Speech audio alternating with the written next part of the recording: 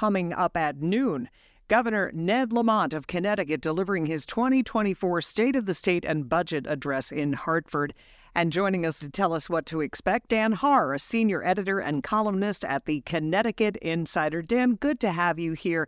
I think when we hear governors are delivering a budget proposal or a State of the State speech, everybody thinks, are my taxes going to go down? Will he be talking about any sort of tax relief? Yes, he will. He'll be talking about the tax relief that he passed over the last 2 years, totaling about $700 million of tax relief, because he's not including any in this year's budget. There is a very tiny $3.5 million decrease in the fees that nurses pay and teachers to get their licenses, but that's not a tax decrease. So it's a hold steady budget, and the fight is mostly on the spending side. Okay, and about that spending, does that come in the form of making housing more affordable? We were checking out the Connecticut .gov website. It looks like he wants to talk about that.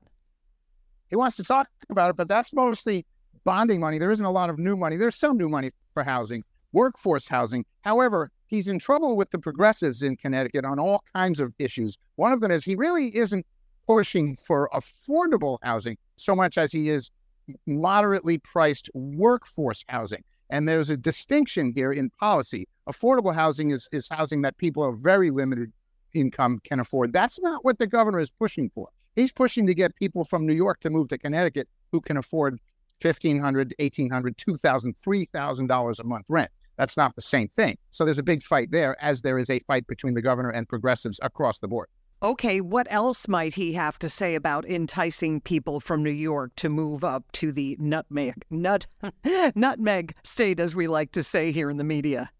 Well, I can give you a piece of headline news that has been reported nowhere else. Just 10 minutes ago, the governor's budget chief announced that the commuter tax war on New York is on. Uh-oh. That is the New Jersey, if you successfully challenge New York on the work from home, if you work for a New York company, for example, CT Insider is Hearst. Hearst is in New York. So if you work for a New York company and you worked from home from 2020 to 23 and you successfully challenged New York on the differential in that income tax, Connecticut is offering a bounty of 50% to those taxpayers. So the war is on, and that's going to be worth, he says, $200 million a year.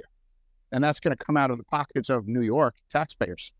Interesting. Wow. Had I known you were going to break that news, I would have had the sounder ready. Is that likely to get support? Does he have to go through the legislature to do that? He does, but why would anybody oppose it here?